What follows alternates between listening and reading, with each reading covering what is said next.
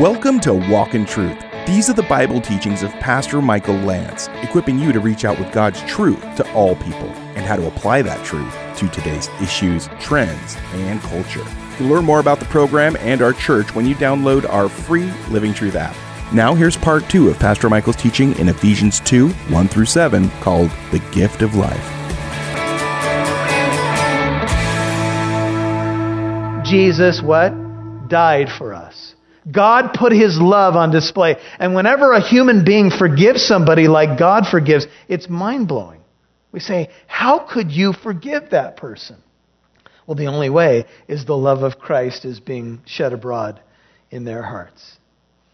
And so in which, look at verse 2, Ephesians 2, you formerly, in times past, you walked. Now this is in the sins and trespasses in verse 1. The word walk is often used as a synonym for live. In the Bible, it describes a consistent lifestyle of a Christian, but it can also have a negative connotation. The word walk can mean just the way that you live, the way you conduct yourself. And in times past, you formerly walked, how? According to the course of this world. The word for world is cosmos. It's used, I think, just about every time in the New Testament, it's used in a negative sense for the world system. The Bible says God so loved the world. He loved all the people in the world. We're all in the same boat. And the world here in this particular context speaks of the system of the world. According, its leader is the prince, the archon in Greek, the ruler of the power of the air. Most agree the power of the air speaks of demonic spirits, and we'll dig that out in a second. Of the spirit that is now working. He is at work. In who? In the sons of disobedience. Now, a son was always to be known for following in the ways of his father.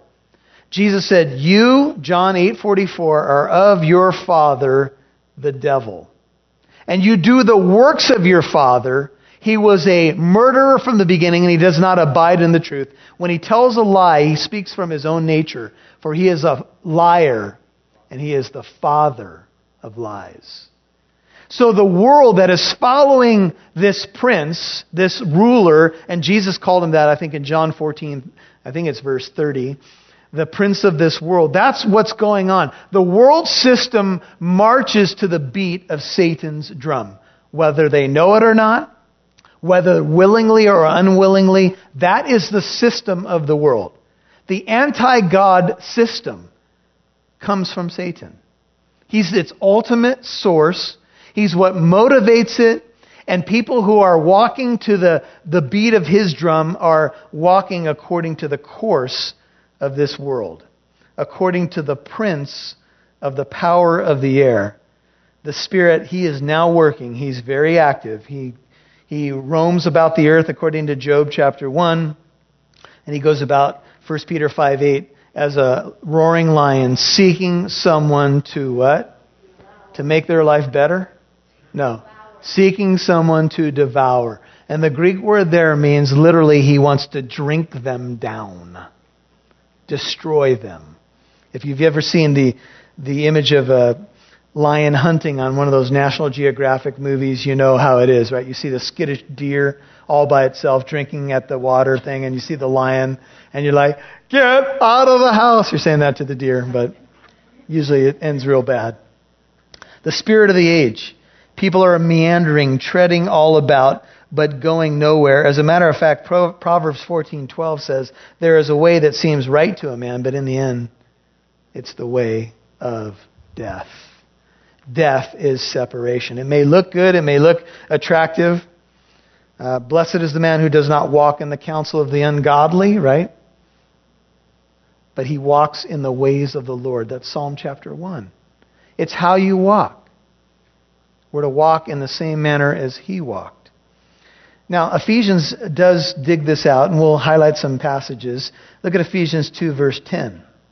We are his workmanship, created in Christ Jesus for good works, which God prepared beforehand that we should what? We should walk in them. God has good works for us. We're going to look at that next time. Look at Ephesians 4, verse 1. Now we formerly walked according to the course of this world, but now we walk in a different way. I, therefore, the prisoner of the Lord, Ephesians 4:1, entreat you to walk in a manner worthy of the calling with which you have been called. Look at Ephesians 4:17. This I say, therefore, and affirm together with the Lord, that you walk no longer just as the Gentiles also walk in the futility of their mind. Notice this. Being darkened in their understanding, what are they excluded from? Excluded from the life of God. That's what the unbeliever does not have. He is excluded from the life of God. Romans 6:4 says, we now walk in newness of life. That's what the unbeliever does not have. He's excluded from that life. If you have the Son, you have the life. If you do not have the Son, you don't have that life. And that's what Paul is saying. He's saying now, how you walk really flows from who you are. Amen? Let me say that one more time. How you live or how you walk flows from who you are. That's what determines everything. If you're dead in sins and trespasses, then you walk according to the course of this world. How else are you going to walk? You don't know any better. But once you know God, now you have a new way to walk. You have an illuminated path by which you are to walk. Look at Ephesians 5, verse 2. Ephesians 5:2. It says, walk in love, just as Christ also loved you and gave himself up for us, an offering and a sacrifice to God as a fragrant aroma, sweet-smelling smell to God. Look at Ephesians 5:8. For you were what? Formerly darkness, but now you are light in the Lord. Walk as children of light. Look at Ephesians 5, verse 15. Therefore be careful how you walk, not as unwise men, but as wise, making the most of your time because the days are evil. What springs from this new identity in Christ is a new walk. Amen? So remember I told you how the letter is going to cement for us who we are in Christ, but then it's going to say, now that you know who you are, walk in a manner worthy of that particular call. Don't follow the winding course of the world. Turn to Colossians. 2 books to your right. Colossians 3. Look at verse 3. Colossians 3:3 says, for you have died and your life is hidden with Christ in God.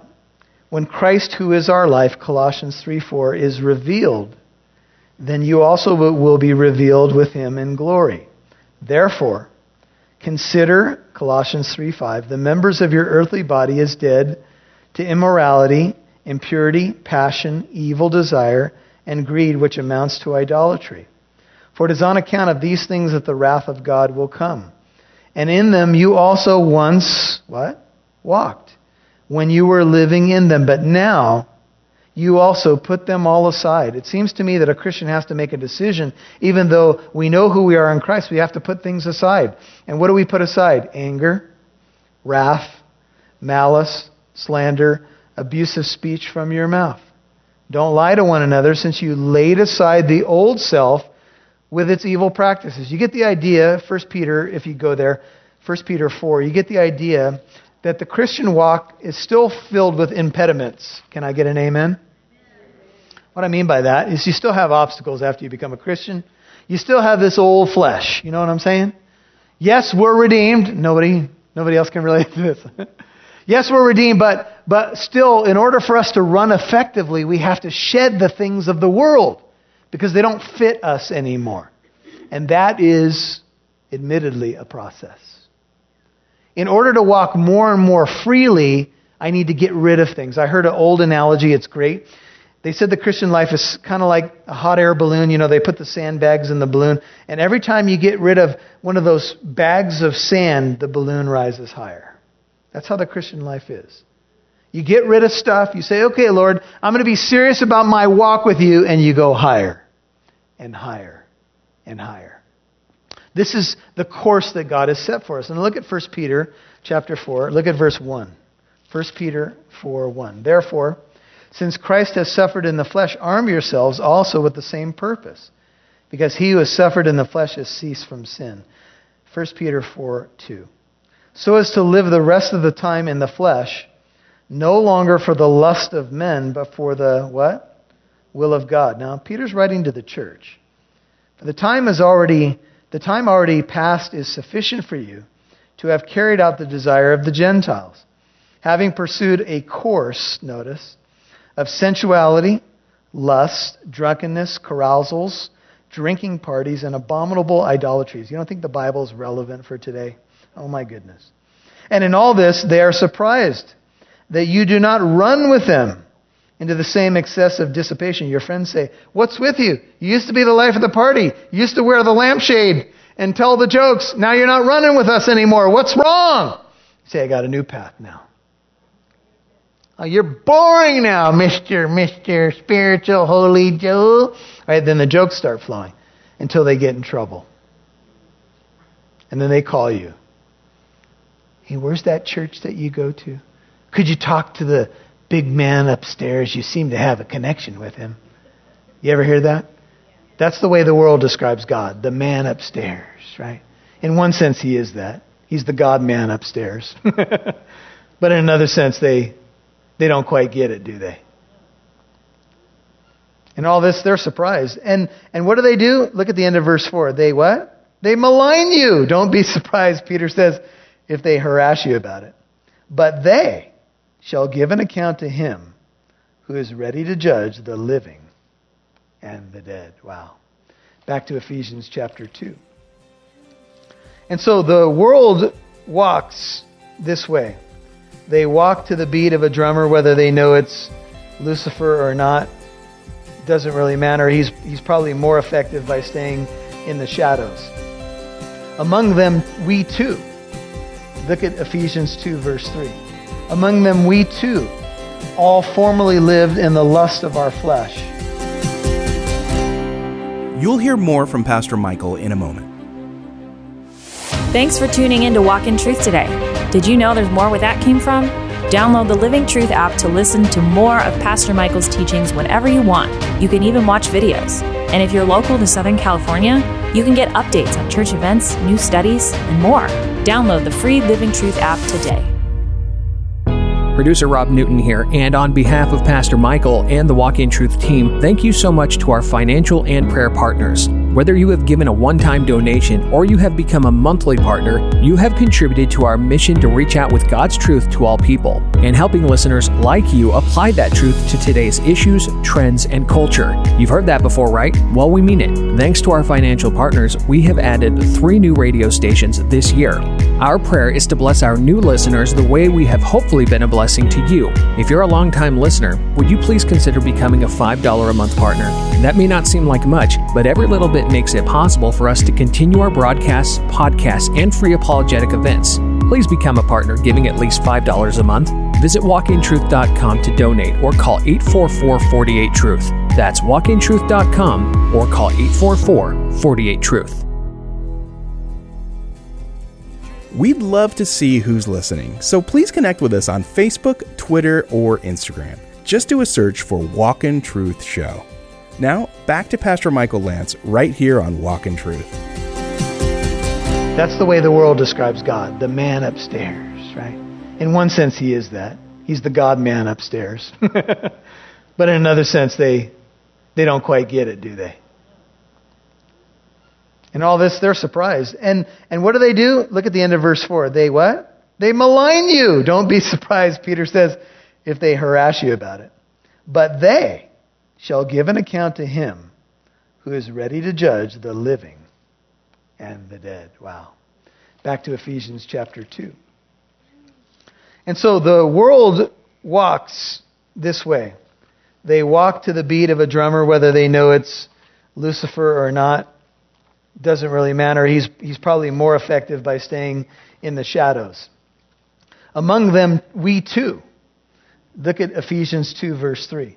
Among them, we too, all formerly lived in the lust of our flesh, indulging the desires, that's a strong word for a willful determination, of the flesh and of the mind, and we were by nature children of wrath, even as the rest. Now, if you want a good Bible verse to prove that we are children of wrath by nature, it's Ephesians 2:3.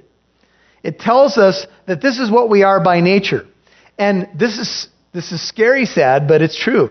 We are by nature what? Children of what? Wrath.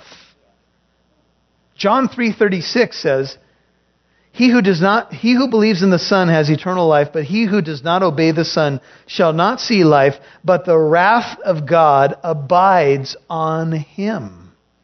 Right now, there are people walking around, and this may not be the best approach in evangelism. Hey, bro, you know what you are? What's that? You're a child of wrath.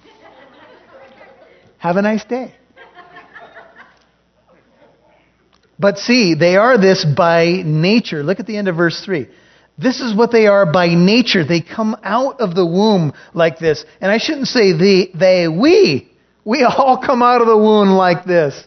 It doesn't take long for little Johnny to prove it in the high chair. You give him the little crushed carrots and peas. Little Johnny, and give me food. And he throws it at you and knocks the thing on. Where did he get that from? Did you model that at the dinner table for little Johnny? You take a bite of your food. I don't like it. You push it off the table. Where did he see that? He is by nature a child of wrath. Amen? This is proven out in everyday life. Now, we too all formerly lived in the lusts of our flesh. Your flesh is sarx in Greek, S-A-R-X. The word in Greek can mean our human body, our human nature with all its limitations, or, and this is the definition for us, our fallen humanity subject to sin and its effects. Paul says, we are indulging the desires of the flesh and of, see the second word there? And of the mind. That's dianoia. We were haughty in our minds against God. Genesis 6:5 says, the Lord saw that the wickedness of man was great in the earth, and that every intent of the thoughts of his heart was only evil continually. In 2 Corinthians 10, Paul talks about we are demolishing strongholds and every lofty thing that raises itself up against what? The knowledge of God. Do you know that spiritual warfare is largely fought in the realm of ideas? Spiritual warfare is largely fought in the realm of ideas. If I can redefine God, if I can redefine salvation, if I can remove God in the Enlightenment, we don't need God, or if I can come up with an evolutionary theory that tells you there's no God, then what have I done? I've taken an idea, a thought against the God of the Bible, dianoia, with my mind, and I've tried to demote God and elevate man. And that's what man did. So he said, you know what, we're going to get rid of these God thoughts. They're not the highest thing. It's all about man. We'll elevate man and we'll demote God. And what did that do for society? A lot of the great thinkers through these periods of time committed suicide at the end of their lives. Because they couldn't live with their philosophy. Because when man realizes he's going to die and he has no God to whom, number one, he's accountable, who made him, who may provide the answers to an afterlife and to death itself, what does he have? That's where you hear the stories of these men who are sitting on the Riviera and they have their head in their hands and they don't know what to do with themselves because they've written their whole lives against the God of the Bible, and now they don't even know how to accept the fact that he's real. I remember a story about one man who was given a Bible by his, I think it was his grandson. And he had written all these famous books, and he was sitting on the Mediterranean with all these servants, 9 servants, and he was miserable, and he knew he was going to die without God. And his grandson gave him a Bible and said, read this. And he came to a verse that says, what should it profit a man if he gains the whole world and loses his own soul? And he says, that sounds good, but it's a bunch of bunk. That's all he could say about it. And he couldn't turn his life over to God. All that is in the world, the lust of the flesh, the lust of the eyes, the boastful pride of life is not from the Father, it's from the world. And the world is passing away and also its lusts. But the one who does the will of God abides forever. 1 Timothy 5:6 says, but she who gives herself to wanton pleasure is dead even while she lives. 1 Timothy 5:6. And so the world is described as the walking dead. You know how on death row sometimes they'll have the idea of a dead man walking, and that's someone who's slated to die on death row. And once they're making that walk, they call them the dead men walking. Well, that's our world. Until Christ makes us alive, we are dead people walking. You say, but people seem so vibrant. They have good personalities, athletic bodies. How could they be dead? Because they're dead spiritually. They're separated from God. And if they stay in that state, they're going to die in their sins. Jesus said, unless you believe that I am, you will die in your sins. You don't want to die in your sins. See, all who are in Adam die, but all who are in Christ shall be made alive. Okay, that's the end of our Bible study. Have a good night. No, I'm just kidding. Now, if we stopped there, we'd be bummed out, right? Jeez, wow, Paul, come on. Remember how I told you the first 3 verses of Ephesians 2 mirror the first 3 chapters of Romans 1, 2, and 3? Well, here comes the good news. And Paul transitions to it with 2 words. He says, but God. God intervened. You've been listening to The Gift of Life, Part 2 on Walk in Truth. Pastor Michael's teaching in Ephesians 2, verses 1 through 7. Don't forget, if you missed any part of today's program, you can listen to Walk in Truth on the Living Truth app or wherever you get your podcasts. Hey, Walk in Truth is on Facebook, Instagram, and Twitter, and we'd love to connect with you. It's great to meet our listeners, and not everyone can visit the church here in Corona, California, although we recommend you do.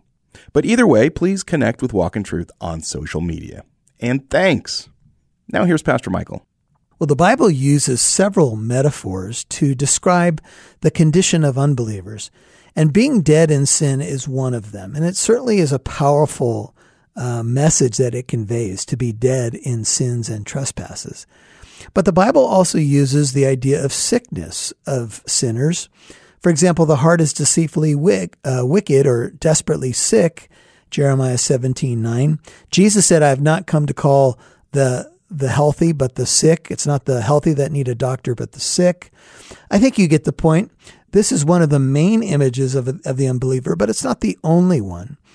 And of course, people who are dead in trespasses and sins are walking around, their hearts are beating. It's not that they are a corpse in that sense. Let me give you an example.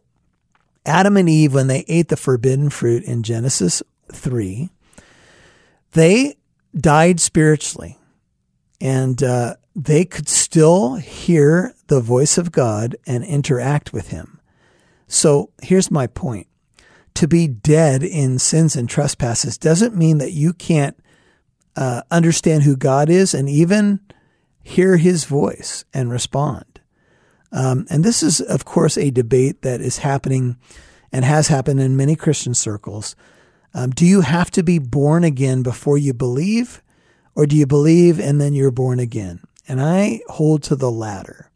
You believe, then you're born again. And I would encourage you, if you're looking for some verses to support this, Ephesians 1:13 and 14 lays out the order. You believe, and then you're born again.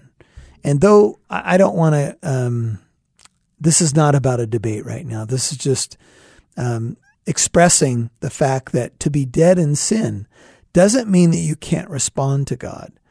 And certainly we know that it must be God who draws us, who woos us. And he does that really through the preaching of the gospel. How will they hear without a preacher? How will they preach unless they are sent? Here's the point. When the gospel gets preached, you can hear it. If you're an unbeliever right now, you've just heard it. Jesus Christ lived the perfect life, died for your sin, rose from the dead, and you must receive him as Lord and Savior. Now, you have a chance to respond to that. And you can respond to it. Repent of your sin and trust in Jesus Christ, and you will be saved. I mean, that's the beauty of the gospel. The gift is there, and you have to have a moment where you receive it. And so if you want help with that, 844-48-TRUTH is a number you can call, 844-48-TRUTH. Pastors are here on staff to help you if you have a question about how to get saved, not to debate a point on doctrine. Candidly, brethren, that's not why the phone number is there. It's really just to help people get to know Jesus Christ. So God bless you. Hey, we appreciate all of you who partner with us. We love you. And we're so grateful for the passion that's out there for the gospel. Let's be united in the gospel and in the proclamation of it. And we'll see you right here tomorrow for more in Ephesians chapter 2. God bless. And one more reminder that Walk in Truth is a listener-supported program. Thanks to listeners and church partners like you, we're now on 3 more radio stations. So praise God about that. Hey, if you're a longtime listener, please become a partner of at least $5 a month. You can visit walkintruth.com to donate or call 844-48-TRUTH. And join us tomorrow for part 3 of Pastor Michael Lance's teaching in Ephesians 2, 1-7, called The Gift of Life.